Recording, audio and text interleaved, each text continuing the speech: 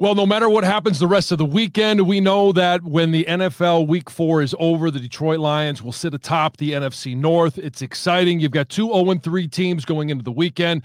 Obviously, right now, the Green Bay Packers are 2-2. Our Detroit Lions are 3-1. Thanks for tuning in to Necessary Roughness. And this is just a brief, kind of a synopsis of my take on what happened last night, Thursday night at Lambeau Field. TJ was traveling with the Lions. They were a little bit delayed last night after the game, and who wouldn't want to spend more time in Green Bay when you own that town? The Lions right now are 4-0 in their last 4 meetings against the Green Bay Packers, so it's exciting time to be a Detroit Lions fan. There's a lot of really great things to be talking about, and I'm going to focus on some of those. TJ is going to be back next Monday.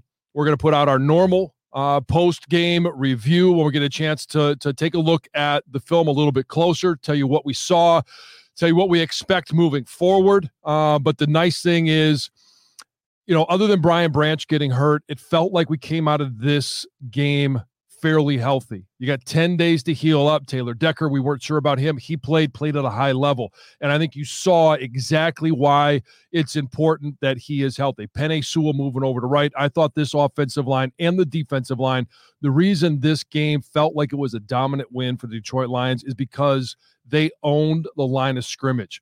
There were a few plays that I would highlight, and hopefully we'll get a chance to highlight some more of those next week. But one that I note, if you watched the game last night, there was a play, it was a counter play, pulled Jonah Jackson.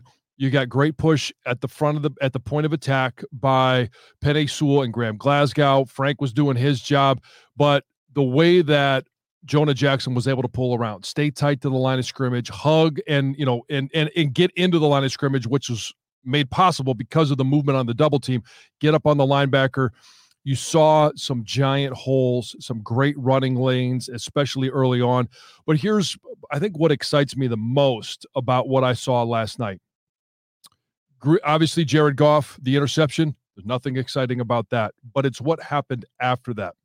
The Green Bay Packers got the ball to start the game, their very first possession, on the 16-yard line. There was a pressure by Aiden Hutchinson. There was a sack by Aiden Hutchinson. They lost 9 yards. Now all of a sudden it's third down from the 25-yard line. They were able to make that back up, and they had to settle for a field goal. When you have sudden change in the game of football and you don't take advantage of it like the Green Bay Packers, and you have to settle for 3, that is a huge momentum shift for that defense, for the team. And then you see Jared Goff and this offense come back out. You see the response. And, I'm not going to go through all of the plays, but the response was 7 plays, 75 yards, and a touchdown. We saw Sam Laporta with a big reception in that drive. Obviously, the touchdown to Amon-Ra St. Brown. But the response of, we know weird happens in Green Bay. It started off with the interception. We've got the play clock expiring, the game clock expiring at the end of the third quarter, and they're still able to get, Green Bay gets a playoff, and you've got the hands of the face, which we know in Green Bay, hands of the face call is going to happen every single time. I didn't think it was a legitimate call against Hayden Hutchinson. We saw the helmet-to-helmet contact that they called against Alex Anzalone. There were a number of moments in this game where if you've been a Lions fan for a long time, you look at and you're probably sitting there going, oh no, here we go again. But this team responded every single time. And going into halftime up 27-3, it just shows how this team is different. And I want to just highlight some of the stats. We talked about the fact that against Atlanta last week, Bijan Robinson was limited in his production, and the fact that the Detroit Lions shut down the Atlanta Falcons run game. That and I mentioned it. This is going to be a cut and paste type of game. That game plan that worked against Atlanta was going to work, I felt, against Green Bay, and it's exactly what happened. So here is the rushing totals. Aaron Jones, 5 carries, 18 yards. A.J. Dillon, 5 carries, 11 yards. As a team, Jordan Love had a couple in there, 12 carries, 27 yards. They absolutely shut down that run game. And when you then look at the 5 sacks, they had 4 going into halftime. They dominated the line of scrimmage, the Lions defensive line did. They terrorized Jordan Love. And we all wanted to know, what is Jordan Love? Were they going to go from Favre to Aaron Rodgers to possibly another good quarterback? Nobody's really expecting him to be a Hall of Famer.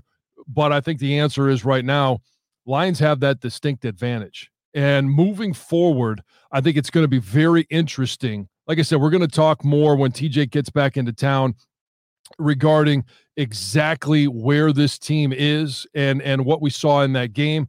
But when I look at their schedule, there's really no one on the schedule that you say they can't beat. They're not playing San Francisco. They're not playing Philly. And I think there are ways where we could come up with game plans, and Ben Johnson could scheme some things up to be productive against their defenses. I think the defense right now for the Lions is playing at a high level. Can they consistently play at that level? Can this offense, defense, special teams, all total, play at a consistently high level? But when you look at their schedule, and I think coming out when the schedule was released, I had mentioned I thought they were an 11-win team.